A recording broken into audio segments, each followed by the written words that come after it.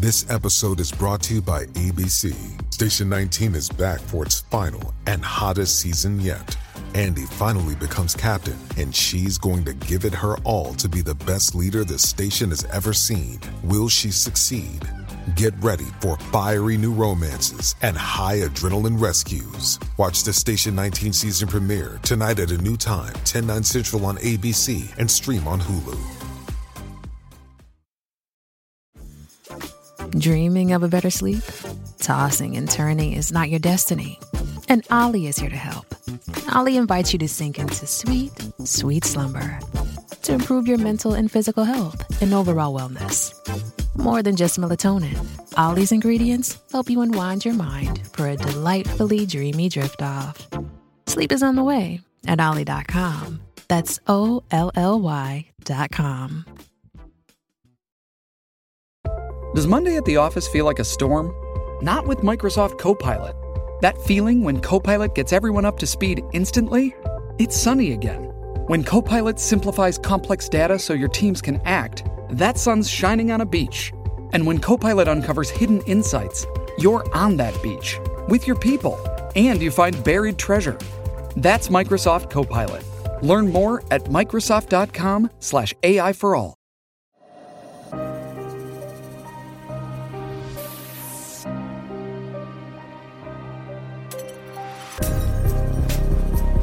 Hello, you guys. What is up? Welcome back to another episode of Killer Instinct. Thank you guys so much for joining me here today. If you're new here, hi, my name is Savannah, and I am your host of Killer Instinct.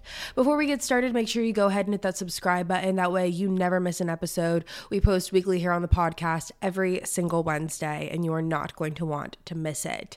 We also post the video version onto YouTube as well every Wednesday, so make sure you are subscribed. Now, you guys, as you can tell by the title of today's episode, we are diving into truly one of the most convoluted true crime cases that I have come across in quite some time. As you can tell by the title, today we are diving into the case of Cari Farver. This is one of the most twisted cases, like I said, that I have seen. And part of the reason I wanted to cover this case today is because if you guys have seen, or if you have Netflix, there recently was a documentary that was released called Lover, Stalker, Killer, and the case really dives deep into the case that we're talking about today, the case of Cari Farver.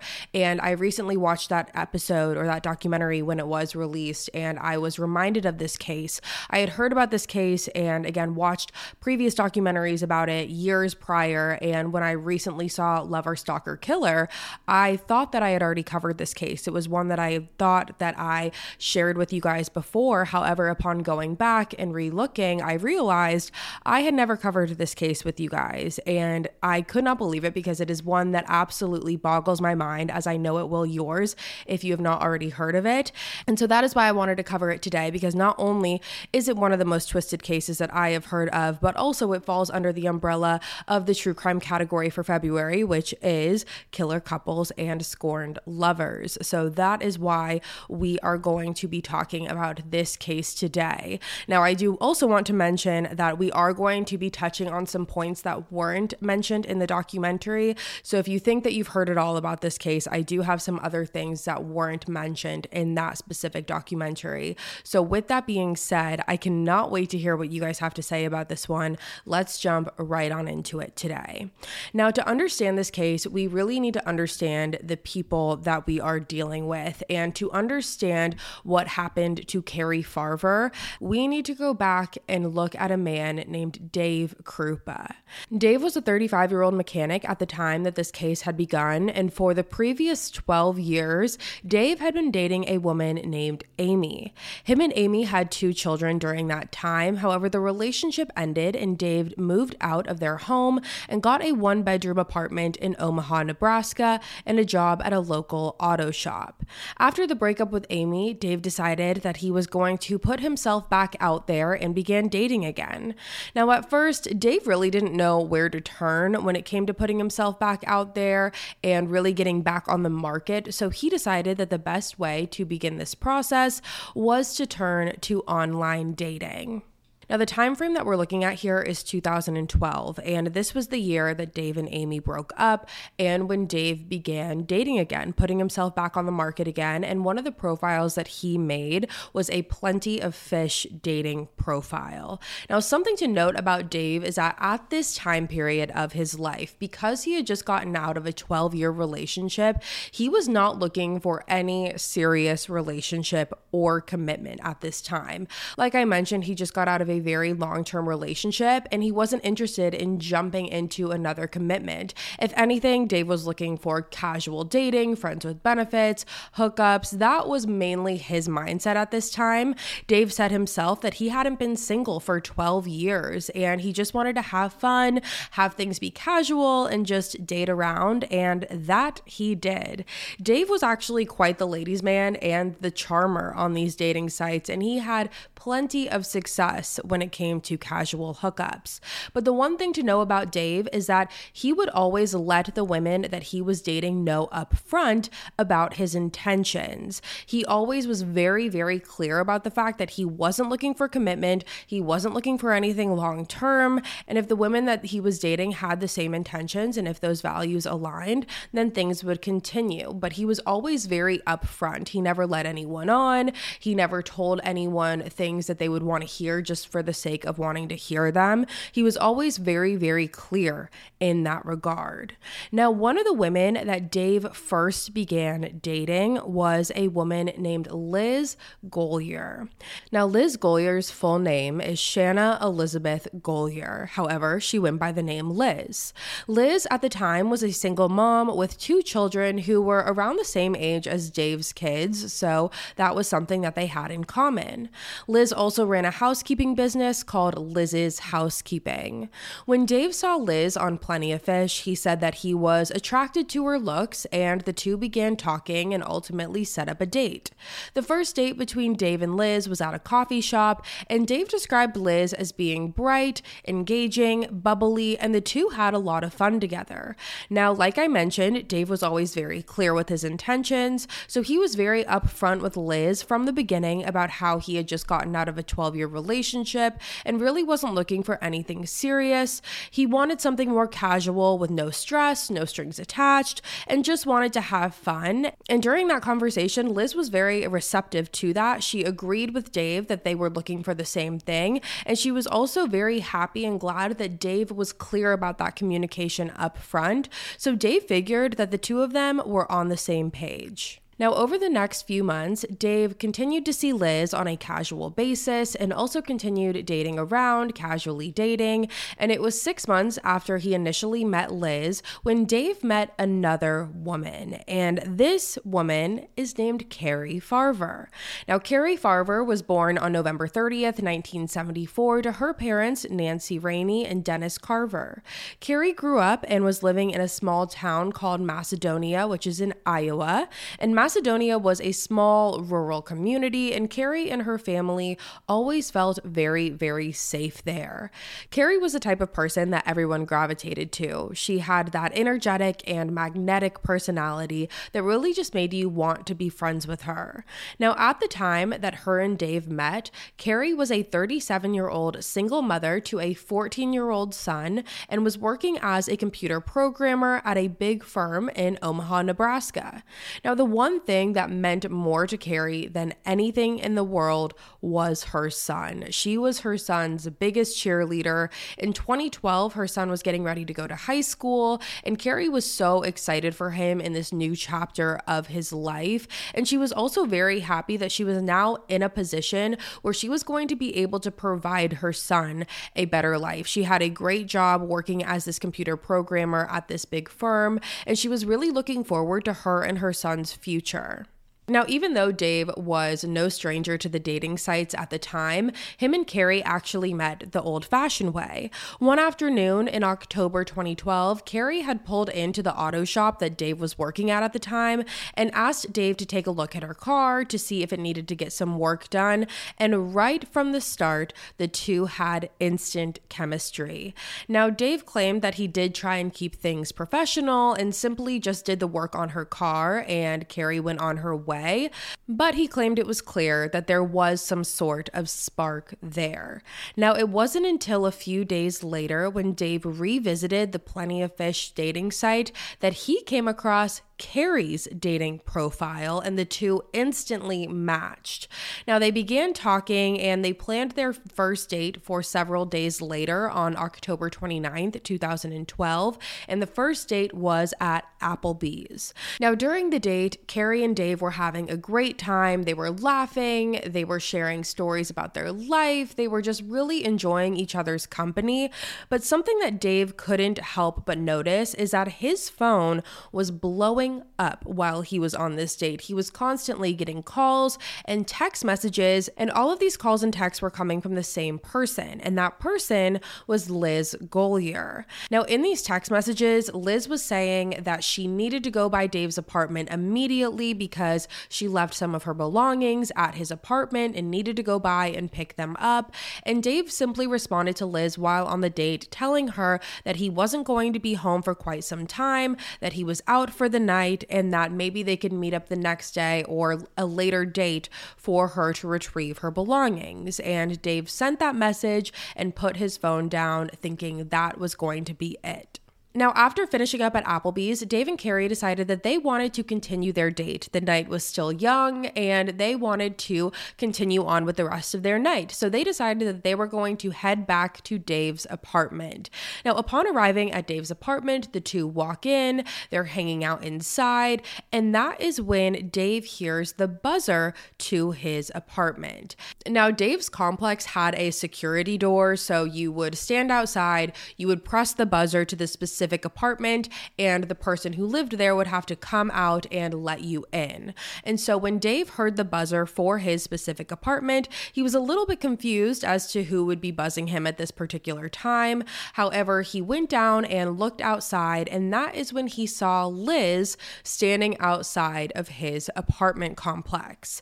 Now, immediately he opened the door, asked Liz what was going on, and that is when Liz again reiterated that she left things at his apartment that she needed to get back. Now, obviously at this point, Dave feels like he's in a very awkward situation because upstairs in his apartment is this girl that not only he just had an amazing date with, but a girl that he really likes and is really enjoying his time with. And then outside is the girl that he had previously been dating and talking to. And now he's worried that the two of them are going to cross paths. And again, it's just an awkward situation all around. Now, at this point, Dave tells Liz to stay right there. He goes up to his apartment and explains to Cari what the situation is and what is going on. Now, Cari, when she heard this, definitely felt a little uncomfortable, but didn't make Dave feel bad about the situation. After all, it was their first date. This is them just getting to know each other. And so she told Dave that she was just going to grab her things and head back to her house. So Cari ends up doing exactly that. And in order to leave Dave's apartment and get to her car, she does have to pass Liz because, again, Liz is standing right outside of the building. Now, Liz and Cari pass each other for all of 10 or 15 seconds before Cari gets into her car and drives away. Now, right after Cari left, Liz went up to Dave's apartment, gathered her belongings, and this is when she told Dave that she was upset. She was upset over the fact that Dave was seeing other women that he was casually dating, and Dave reiterated to Liz at this point that he was very clear with her up front about what his intentions were, that he was at a place in his life where he didn't want a serious relationship or commitment. So even though he was sorry that Liz was upset about this, he did say that, he did let her know. He told her up front, and if she wasn't comfortable with continuing casually dating him, that it was no hard feelings, it was okay, and that he totally understood. Now, ultimately, Liz ended up leaving Dave's apartment. She wasn't happy. The two just weren't on the same page, but she did end up leaving the apartment. After Liz left Dave's, this is when Dave called Cari and asked Cari if she would want to come back to his apartment. Now, at this point, Cari was already halfway to her house and didn't feel like turning around and making the drive back to Dave's. So even though she didn't want to do that, she did say that if Dave felt up for it, that he could come over to her house. And Dave was very excited to hear this and got in his car and began driving over. Now, once Dave got to Cari's home, the two basically picked up right where they left off, and before anything continued physically between the two of them, Cari told Dave that she was only interested in casually dating him and casually seeing each other. She told Dave that if the two were going to continue having a physical relationship, that was all it was going to be. If the two were going to hook up, that was all it was going to be. She wanted a no strings attached agreement between the two of them. She claimed that she was not going to be his girlfriend, he was not going to be her boyfriend, and she claimed that she wasn't interested in getting into a serious relationship. She had this big job that she was really trying to focus on. She wanted to prioritize her son. And when Dave heard this, he claimed that he thought he hit the jackpot. Dave claimed that he couldn't believe that he found a woman that wanted the exact same things as him, because it wasn't like Dave had to tell Cari this and then Cari just agreed. Cari was the one who brought this up to Dave, and the two were on exactly the same page. And not only is he now sitting here thinking that Cari is absolutely stunning and smart and hardworking, she was raising her son, but they were also on the same page and looking for the same thing, which is something that Dave didn't think that he would find. So Dave was extremely happy at this point. Now, after the date between Dave and Cari, Cari would go on to tell her friends that she had a lot of fun with Dave. She told them that her and Dave had a lot of chemistry and that she didn't remember the last time she laughed that hard. Now, where Cari's job was only 3 blocks away from where Dave's apartment was. So right after the first date between Dave and Cari, the two began spending quite a bit of time together. Cari was working on a big project for work at this time, so she was working long hours, and instead of having to make the long commute from her home to work, Dave offered her to stay with him during that time. The two weren't moving in together by any means, but it was just easier to stay there on some nights during this hectic work period for Cari. So this now brings us to November 13th of 2012. On this day, Dave claimed that it began like any other morning. He woke up in the morning with Cari at his apartment, having slept there the night prior, and Dave left for work at approximately 6:30 a.m. Now, at the time that Dave left for work, Cari was in his apartment working on her computer, and Dave gave her a hug and a kiss goodbye before walking out the door. Now, a few hours after getting to work, Dave said that he received a text message from Cari at approximately 10 a.m. Now, according to him, in this text message, this said, quote, "Hey, we should move in together." End quote. And again, this was a text from Cari to Dave. Now, immediately Dave was caught off guard and very confused because he thought that the two of them were on the same page with what they were looking for and what they wanted. He was confused because Cari made it very clear that she didn't want a serious relationship, and she was very clear about her intentions. So he didn't know what to think about this text. Now, Dave responded back to this text from Cari by saying, "I thought we talked about this," and the answer is no. And from there, Dave got a flood of text messages from Cari. It was constant FUs, "You've ruined my life, I hate you, I never want to see you again, you're gonna regret this," and it was going on and on and on. Now again, Dave was completely shocked at this point because not only did he think that him and Cari lined up with their intentions, but the two of them had only been seeing each other for approximately 2 weeks at this point, so he had no idea what to think. Now, because of this string of text messages, Dave decided to go back home to his apartment around lunchtime to see if Cari was still there. Oftentimes, she would go back to Dave's apartment for lunch as well. It was something that they did together. So this is when he thought that he would be able to talk to her and see what was going on. So Dave walked into his apartment. However, Cari was not there. Her belongings were gone, all of her clothes were gone, and there was no sign of her at all. Now again, Dave was very confused about all of this, confused about how this all came to be. However, from his perspective, again, the two had only known each other for about 2 weeks, so he figured that they would both just move on, that even though this came to a weird halt and a confusing end, that it wasn't too much time or really any time spent on the two of them, so they were just going to part ways. Now, for the next several days, Dave did not hear from Cari at all. There were no text messages, no phone calls, no nothing. However, after several days, the text messages ramped up again, with each one being more confrontational and threatening than the next. Cari would tell Dave that she was determined to ruin his life because he ruined hers, and was just overall harassing Dave. Now, Dave really didn't play into any of these texts. He figured that if he didn't respond, then Cari would just be arguing with herself, and she would ultimately get tired of it and move on. However, that did not happen. Now, several days after November 13th, which was the last time that anyone had seen Cari, this is when her mom, Nancy, really began to worry. It wasn't like Cari to not respond to her mom, and she especially knew that Cari wouldn't go a few days without talking to her son or checking in on him and seeing how he was doing. And this is when ultimately Nancy decided to call the police and file a missing persons report on November 16th, 2012. Do you ever fantasize about who you'd be if you lived somewhere different? Maybe you'd surf if you lived by the beach. Or maybe if you lived in the city, you would live above a coffee shop and finally be able to write that novel you've always dreamed of.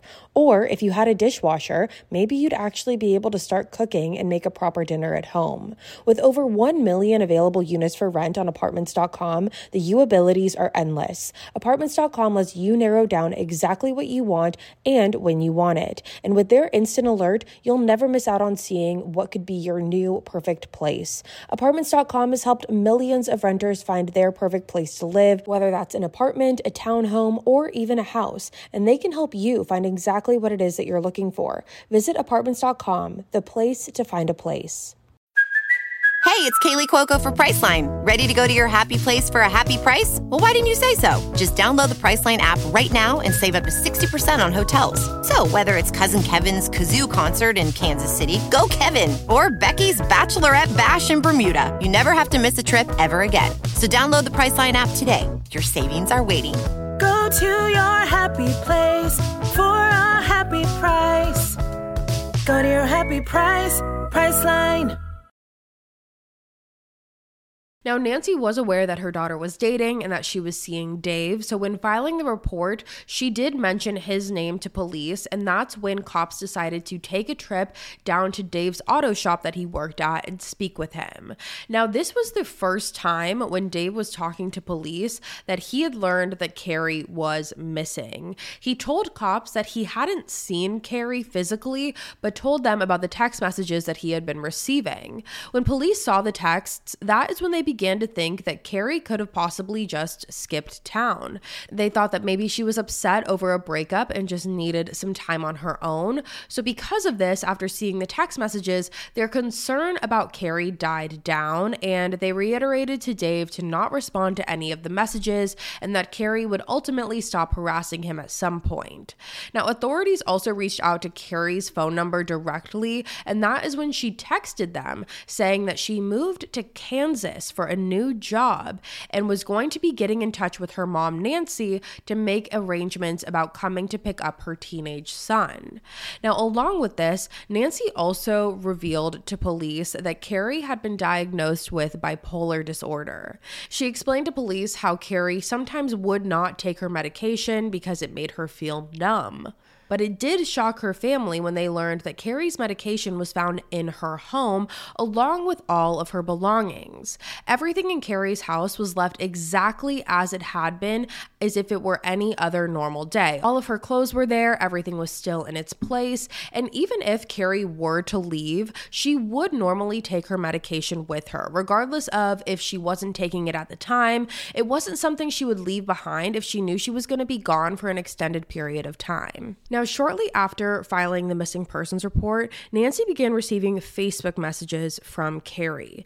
Now, in these messages, Cari told Nancy that she wasn't missing. She just didn't want to come home.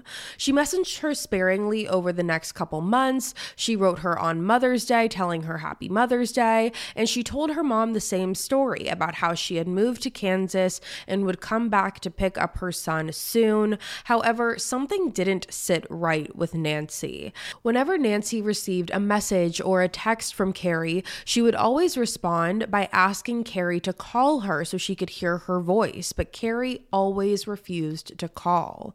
Now, even though it was Mother's intuition that something was wrong with her daughter, there were also other contributing factors that Nancy knew Cari would not miss.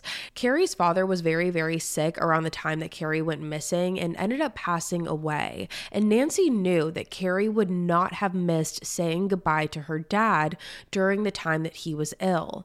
Along with that, Cari also missed her half-brother's wedding, something her family knew that she would not have missed voluntarily, and Cari ended up messaging Nancy after the funeral of her father, apologizing for missing it, and Nancy responded by saying, quote, "The only way I'll know this is you is if you call me and I can hear your voice," end quote. But again, Cari never called. Now, even though police told Dave that Cari's harassment would and should die down, the opposite ended up happening instead. Over the next several months after Cari went missing, Dave continued to receive harassing text messages from Cari. On average, Dave claimed to have received 50 text messages a day and over 100 emails a day, all from Cari. And this harassment would continue for the next 3 years. But the harassment didn't just stop with Dave. One day, while Dave was at his apartment, Liz actually came by and told him that she was receiving the same harassment from Cari. She said that Cari somehow got a hold of her phone number and email and had been harassing her with texts, threatening her to leave Dave alone. Now, at this point, Liz and Dave kind of had an on and off relationship, or on and off casual dating situationship, if you will. They would see each other for a little bit of time and then they wouldn't. So it was very on and off. And Liz told Dave that Cari must be jealous about the connection that Liz and Dave had, and must have been jealous about that very first night when Liz came by during their first date to retrieve their things. Now, Liz claimed that she had been receiving the texts and the emails for a little bit of time, but really didn't want to drag Dave into it, wanted to keep her space from all of it. However, the reason that she came and told Dave this time was because things had ramped up. And the reason that Liz went to see Dave this time about it all is because Liz's car had been keyed, and Liz thought that Cari was the one behind it. Now, soon after this, Cari messaged Dave while he was at work a picture of Liz's home. Cari claimed that she was inside Liz's house, and Dave did not know what to do at that moment. He now realized that Cari was not going to just go away on her own accord or voluntarily, and that instead things were escalating. Dave called Liz and told her what happened and profusely apologized because he felt like a lot of this was his fault. He felt like he brought Cari into his life, and because of that, Cari was threatening the people around him. Now, after this phone call, Dave and Liz decided to meet at Liz's house together, and when they got there, they saw that Cari had spray painted on Liz's wall the word whore. Now, at this point, police were called again and a report had been filed. Now, because of the shared harassment, Liz and Dave really got close during this time. They were able to lean on each other throughout a lot of this. Neither of them had experienced anything like this before, so they were able to lean on each other during this process. And Dave said that the two felt safe together. And so because of that, Dave and Liz's relationship rekindled. Now, soon after the spray painting incident, Liz was supposed to meet Dave at his apartment one day after work, and Liz arrived to the apartment first, and she was absolutely horrified when she walked in because she saw that someone had broken into his apartment. She immediately called Dave and told him what was going on, and Dave raced over to his place, and upon arriving, he saw that the window to his apartment had been smashed in, and the words, "Go away, whore," had been written in red lipstick over his bed. On the bed were Liz's clothes that she had kept at Dave's apartment that had been torn and cut up, and the messages just kept coming. Cari began texting Dave that she would kill Liz if Liz did not leave Dave alone.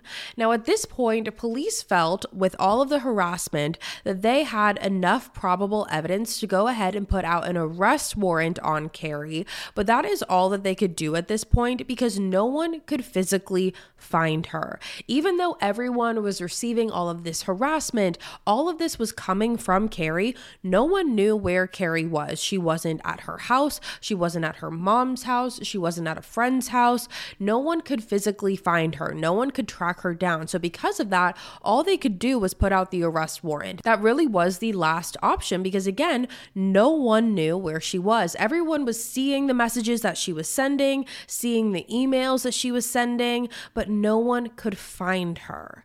Now, over the next few months, the harassment continued, and Dave was constantly getting messages from Cari saying she knew where he was, that she could get into his apartment building, and really was mentally torturing Dave at this point. That's what it came down to. It was constant stalking.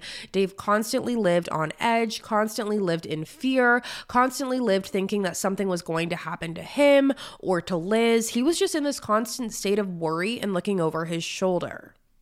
Then, after about 10 months since anyone had seen Cari, on August 17th, 2013, things took a very chilling turn. Now, by this point, Liz and Dave had ended their relationship a few weeks prior and decided it was best to go their separate ways. So they ended their relationship late July, early August. But on August 17th, 2013, there was reporting of a house fire at Liz's home in Omaha. Now, according to Liz, she claimed that her and her kids were gone for the night and that she left the home on August 16th at approximately 3 p.m. and didn't return home until 7:30 a.m. the next morning, and that is when she discovered her house was in flames. Liz immediately called 911, and when police arrived, she told them that she was in the process of moving houses, which is why she was gone the night prior. Now, luckily, Liz's children were not in the house. They were safe at the time. However, sadly, when firefighters were able to put out the fire, they found that 4 of Liz's pets had sadly died in the house fire. Now, it did not take long for police to determine that this fire was set intentionally. Investigators found at least 6 different points of origin of this fire and also found accelerants when they were searching the home. Now, when Dave heard that Liz's house burnt down, he immediately got a pit in his stomach. This house fire really was a turning point in this investigation because, first of all, everyone knew that Cari was responsible for this house fire. Dave knew it, Liz knew it, police figured it at this point, and it really showed everyone that this was going further than just harassing texts or emails. This was turning into something far more sinister than anyone could have ever imagined. On August 16th, the night before the fire at 11:57 p.m., Dave received an email from Cari saying, quote, "I am not lying. I set that nasty whore's house on fire, and I hope the whore and her kids die in it." End quote. Now, Dave was sleeping at the time that he received that email, so he again didn't see it until the next day. And then on the 17th of August, Liz also received an email from Cari claiming that she hoped her and her kids died in the fire. Now, again, when Dave heard about this house fire, he immediately dropped everything and drove over to Liz's house. And at this point, the fire trucks and the paramedics were all wrapping up what they were doing with putting out the fire. And Dave said that when he got there, he saw Liz crying by herself over what had happened.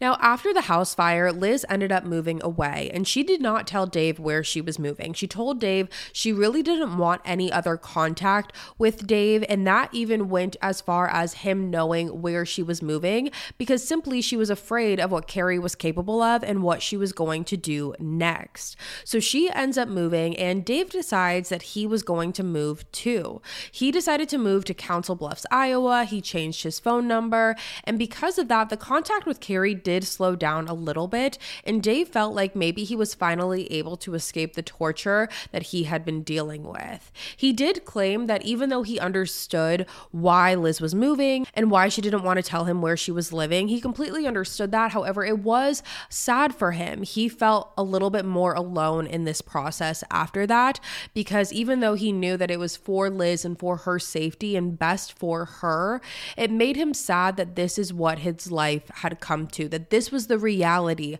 of the situation that he was dealing with, and that he was dealing with someone that he thought was a loose cannon. He did not know what was going to happen next. And again, even though the harassment did slow down a little bit after he moved, that was only temporary.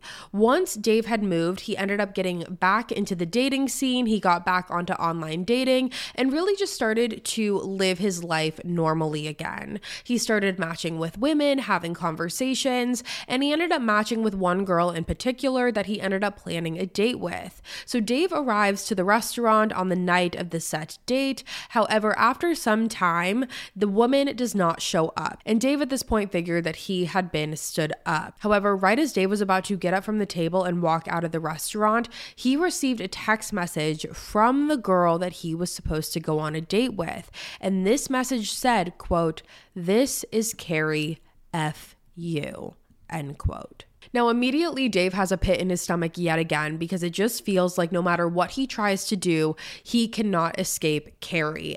And beyond that, it's even more frustrating for Dave knowing that no one knows where Cari is. Cari is able to pull all of this off. She's able to harass all of these people. She's able to be everywhere at once, technically, without being anywhere at all. And that was incredibly frustrating for Dave. And this is when things began to ramp up even more, because instead of it just being Dave that was receiving the harassment, instead of it just being Liz, now Dave's ex, Amy, the mother of his kids, the woman that he had been in a relationship with for 12 years, this is when Amy gets roped into all of this as well. This is when Cari begins texting Amy, threatening her, saying that she was going to kill her. And the messages went even further than that, because this is when Cari begins threatening Dave and Amy's children. Cari also began stalking Amy whenever her and her kids would go anywhere, whether that be the playground or the store. Cari would always text Amy saying that she knew what they were doing, whether it was a certain activity or a piece of clothing that they were wearing. Cari seemed to always know what they were doing, and this is when the fear really ramped up for both Amy and Dave. So now I kind of want to switch gears for a second and really talk about the investigation process in this case, because this is when the Potawatomi Sheriff's Department gets involved. And this is a small sheriff's department in Iowa where Sheriff Jim Doty and Ryan Davis worked at. Now, before this, the Omaha Police Department was handling Cari's case. However, there really hadn't been any movement on it for a few years at this point. It really just stood still as an open missing persons investigation. But that is when Avis and Doty worked together to see if they could take over the case, which ultimately they got the green light on. Now, this case always stood out to the two of them, and they were really determined to solve it for a multitude of reasons. And the first thing that they wanted to do once they received the green light to take over this case was they wanted to speak to Cari's mom, Nancy. So they drove over to Nancy's home to help get an understanding of everything that happened from Nancy's perspective. Now, according to Nancy, she claimed that when Doty and Avis arrived at her front door, she really kind of gave them a little bit of the cold shoulder, because up until this point, she had really lost faith in the justice system and lost faith that anything was going to be done in her daughter's case. Up until this point, it had been years since anything had been done in Cari's case, years since she had received any update in her daughter's case. However, regardless, Nancy sat there and answered all of the questions that Avis and Doty had for her. She told them that the last time she physically saw Cari was on November 11th, 2012. However, the last time Cari was seen was on November 13th, 2012. Nancy also told them about Cari's bipolar disorder and how she didn't take her medication with her when she went missing, and how the initial investigators chalked up her disappearance to her having a mental health breakdown and fleeing the state. But Doty and Avis weren't as convinced that that is what was happening. They knew that just having the digital footprint of the text messages and the emails and the social media wasn't proof enough that Cari was alive. No one had physically seen Cari in over 2 years at this point, and they went through Cari's bank records and saw that there were no transactions that were made after November 19th. There were 2 transactions made on November 19th. One was to a Family Dollar and one was at a Walmart in Omaha. So that was about a week after she was last seen. But after that, there was absolutely no activity from Cari's bank accounts. Now, at this point in their investigation, Avis and Doty came to the conclusion that they did not think that Cari Farver left town voluntarily or disappeared voluntarily. They began to think that foul play was involved in this case, which really turned this case on its head from where it was originally. Like Nancy had mentioned to investigators, the initial investigation really painted this out to be Cari having a mental health crisis, or she was just off dealing with a bad breakup. No one really thought that this could have been the result of foul play because of the digital footprint that Cari was leaving behind, but no one thought to look deeper than that. So at this point, the investigators needed to work backwards. They knew that if something had happened to Cari, then clearly she was not the one sending the text messages and the emails. So in order to figure out what happened to Cari, they realized that they needed to figure out who was sending the messages behind the screen pretending to be her. So that is when they recruited a man named Tony Cava, who worked for the Potawatomi Sheriff's Department in IT, and he was also a volunteer deputy.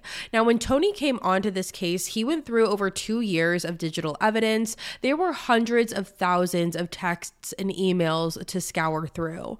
Now, Tony's plan was to try and find the IP address that was used for the emails that were being sent under Cari's email. He believed that if they found the IP address, that they would be able to narrow down the actual physical address and the physical location of where these emails were being sent from, which in turn would hopefully show who was sending the emails. If it was a house, they would be able to figure out who owns the house and narrow it down that way. That was the goal here.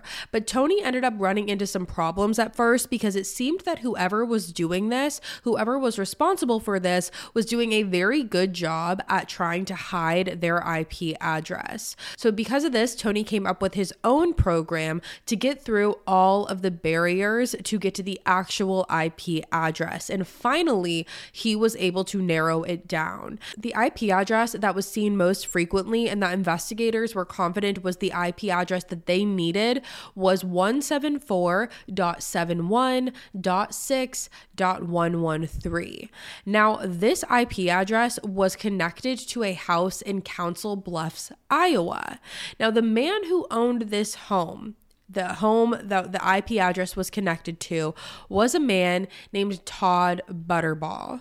Now, here is where things get weirdly connected. So Tony Cava was actually Todd Butterball's boss. They both worked in IT together for the Potawatomi County. So Tony was completely caught off guard here, and it was very uncomfortable, and it really only brought up more questions at this point. But with these findings, police were able to get a search warrant to search through Todd Butterball's home. Todd claimed to have no idea what was going on. He was very confused about all of this, had no idea what was happening, and he was brought to the station to speak with authorities, and police were able to explain to him what was really going on and asked if anyone else in his home was living there or using his Wi-Fi that would be able to explain why the IP was led back to Todd's home. But this is when Todd explains to police that he does have a girlfriend that had been living with him. And in fact, he claimed that this girlfriend and him had an on-again, off-again relationship. However, the girlfriend and her 2 kids had been living with him ever since her house burnt down. Does that sound familiar? Because the on-again, off-again girlfriend was none other than Liz Goyer. Now, Todd and Liz had met in September 2010 on an online dating website, and they dated on and off until September of 2015. So she was actually on and off with her relationship with Todd throughout her time with Dave as well. Now, Todd also helped Liz out financially. He would help her with her bills. He bought her a car at one point, and again, let her move into his home with her 2 children. Now, Todd claimed that he didn't know the full extent of Liz's relationship with Dave, and according to him, he claimed from his understanding, Dave was someone that Liz had dated prior to him and Liz meeting, and that the two remained friends after their relationship had ended, but it was nothing more than that. So that was the story that Liz was telling Todd, not that she was still in an on-again, off-again relationship, not that she had met Dave after meeting Todd. It was very much they had met, they dated briefly before Todd, and just remained friends after that. Now, when Tony pieces together this puzzle, when he's starting to figure out what's really happening here, this is when he tells Avis and Dodie, and the two could not believe it. And this again is when the puzzle pieces begin coming together, the puzzle pieces that they had been looking for all of these years. Because up until this point, for years, Liz had been looked at as the victim and someone who was shown sympathy for, when in reality, she was the stalker the whole time. She was the one responsible for sending the emails, sending the text messages, for constantly harassing Dave and Amy. It was all her. It was even her sending the emails and text messages to herself. It was her that was vandalizing the home, writing whore on the walls and whore above the bed. And when police told Dave this, when he heard this for the first time, he claimed that his brain was spinning and he could not fathom what he was being told. And what everyone was realizing by now, the sad reality that came with this fact that Liz was responsible for all of this, what this meant is that Cari more than likely was dead at this point. And this was a realization that no one ever wanted to have to come to, because it almost seemed hard to believe. It was hard to believe that Liz would paint herself as a victim for years on end. She would be the shoulder that Dave would cry on. They would lean on each other. She would harass Dave simultaneously. She would harass Amy, harass their children. She would pretend to send those messages to herself through email or text. And she would even try and be as convincing as burning her house down, claiming that it was Cari. That is the lengths that she was going to try and play this part, to play this act, to be convincing.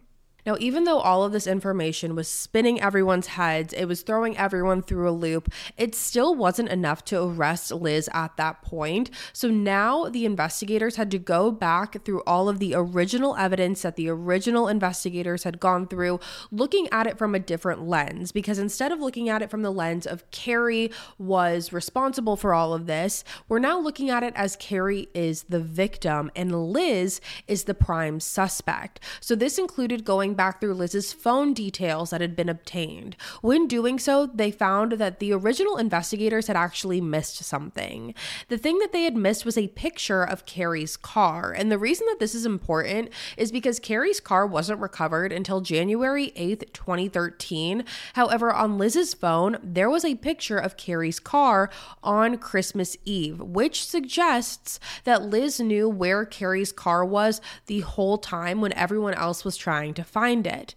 They also figured out that when Cari's car was processed, there was a mint container found in the center console of Cari's car. And when they processed that mint container for any fingerprints, there was one fingerprint on that mint container, and it came back as a direct match to Liz, which meant at one point Liz was in Cari's car.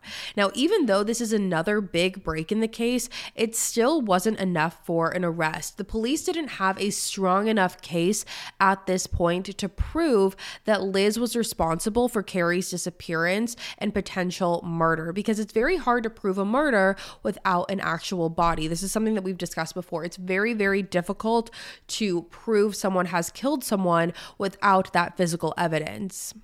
So this is when police decide that they are going to put a tracker on Liz's car and see what she does. They're going to see what she's doing, see where she's driving around. And when doing so, they see that Liz had been circling Amy's property several times a day. And this really made detectives worry for Amy's safety and for Dave's children's safety. So this brings us to December 5th of 2015. Now on this night, there was a 911 call that operators received from a woman who claimed that she had been shot in Big Lake Park.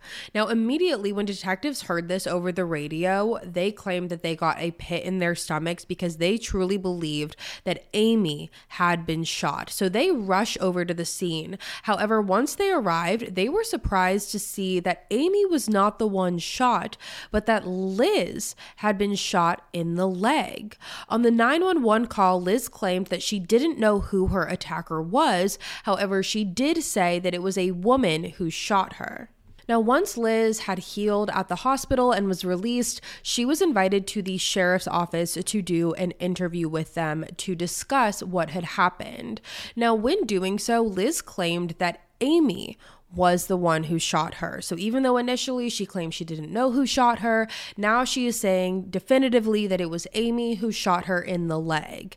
Now, authorities went into this interview with a strategy because they did not believe that Amy was the one who shot Liz. Not only did Amy have an alibi for the night that Liz got shot, but police knew that this was another ploy in Liz's game. This was just another game that she was playing with them. And again, this only shows the extent that Liz was willing to go. So police knew that Liz was going to try and spin this and say that Amy shot her. However, they were going to try and strategize with Liz.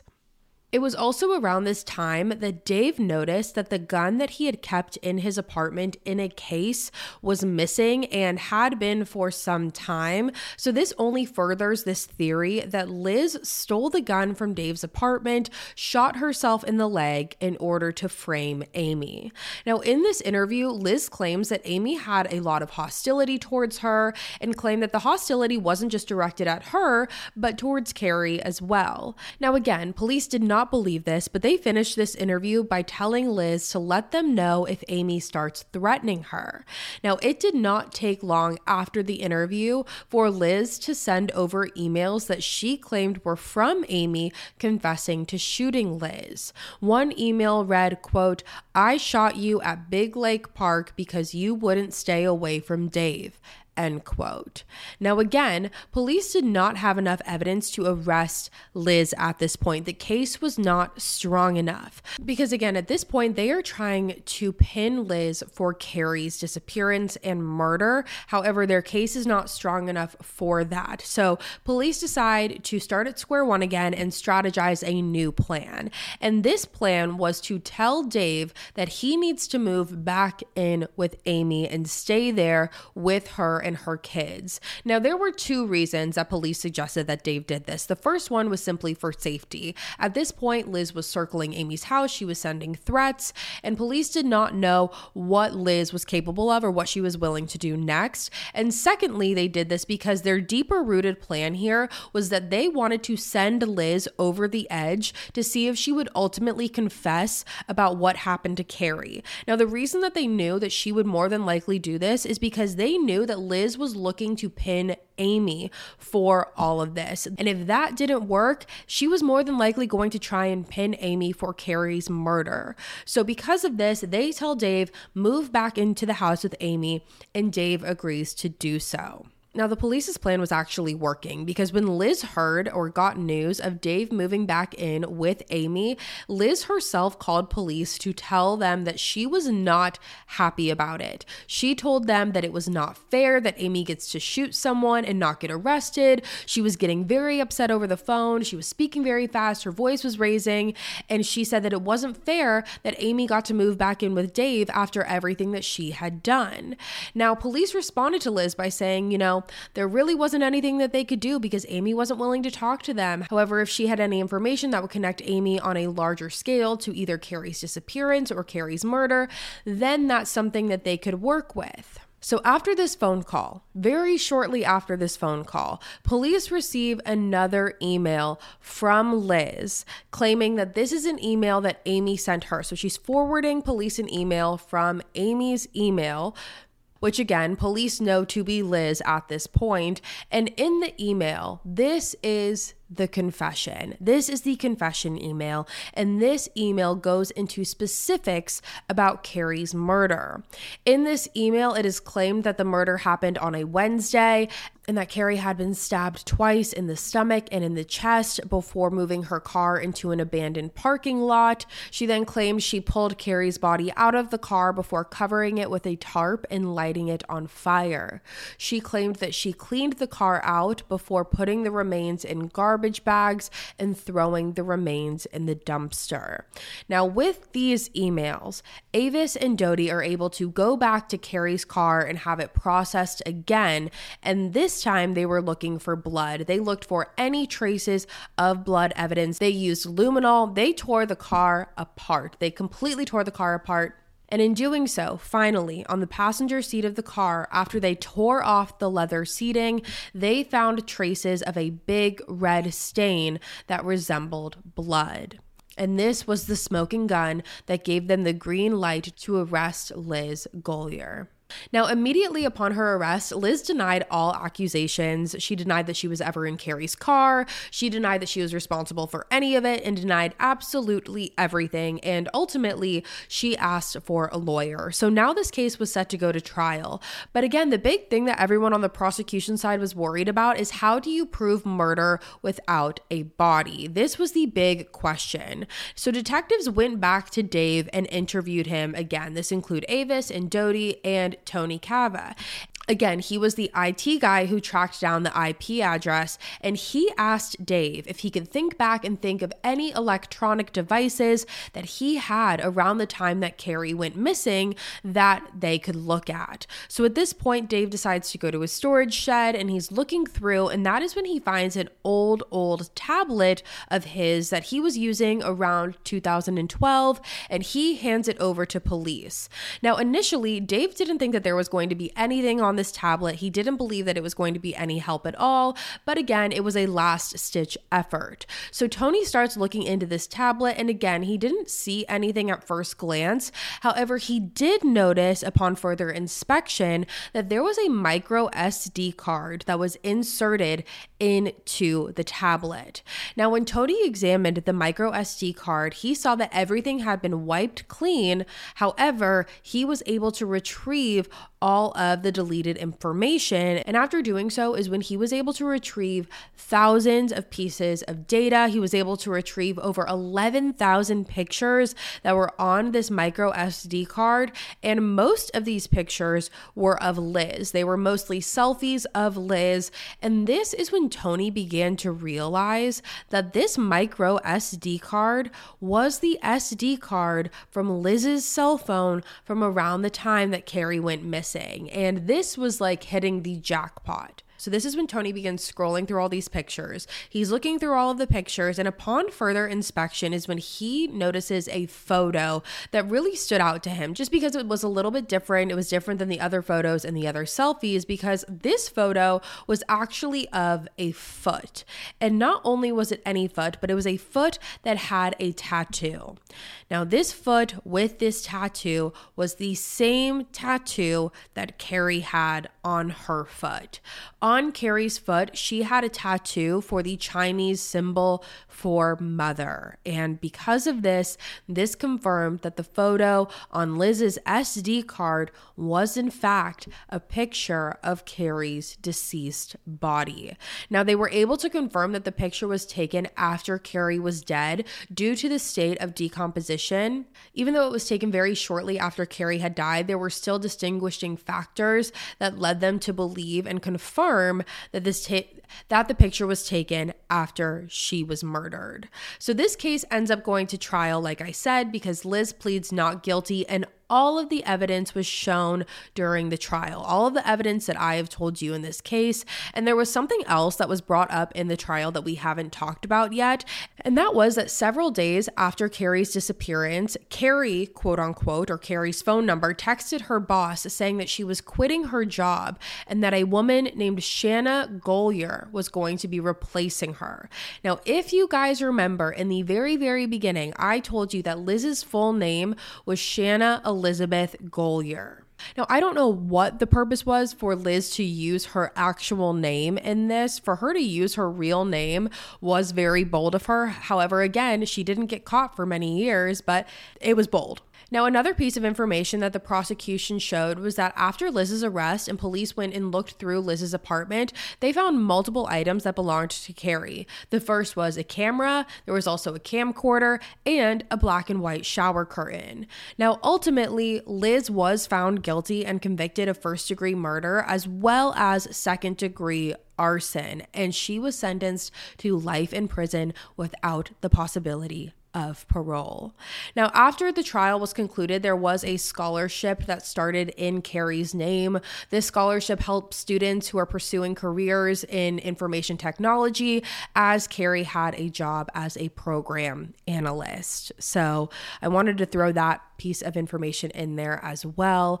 But that, you guys, is the case of Cari Farver. I told you from the beginning, it's twisted, it's convoluted, it is insane. It's an insane, insane case. It is crazy to think that Liz was able to get by tricking people for that long, manipulating people for that many years. The fact that she was able to put up a facade, the fact that she was able to go to the lengths that she did, burning her own house down, killing her 4 pets, shooting herself in the leg. Those were the lengths that she was willing to go to, all to have Dave to herself. Now, granted, there might have been a deeper rooted motive that goes beyond Dave. However, on the surface level, it does definitely seem that the motive here was that she did not want anyone else to have Dave. Dave was someone that she deemed as hers, and anyone that got in her way of that was going to be taken down in her mind, and she would do anything and everything in order to do so. So I am very interested to hear what you guys have to say about this case. But with that being said, you guys, that is all for me today. Thank you so much for tuning in to another episode of Killer Instinct. Again, if you're new here, hi, my name is Savannah, and I'm your host of Killer Instinct. Make sure you go ahead and hit that subscribe button if you haven't already. Again, we post weekly here every single Wednesday, and you're not going to want to miss it. I'll be back next week with a brand new one for you guys, and until then, stay safe. Bye, guys.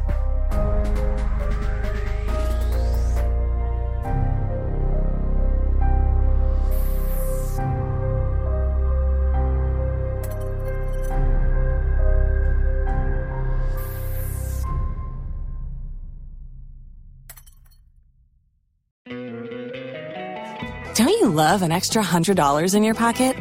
Have a TurboTax expert file your taxes for you by March 31st to get $100 back instantly. Because no matter what moves you made last year, TurboTax makes them count.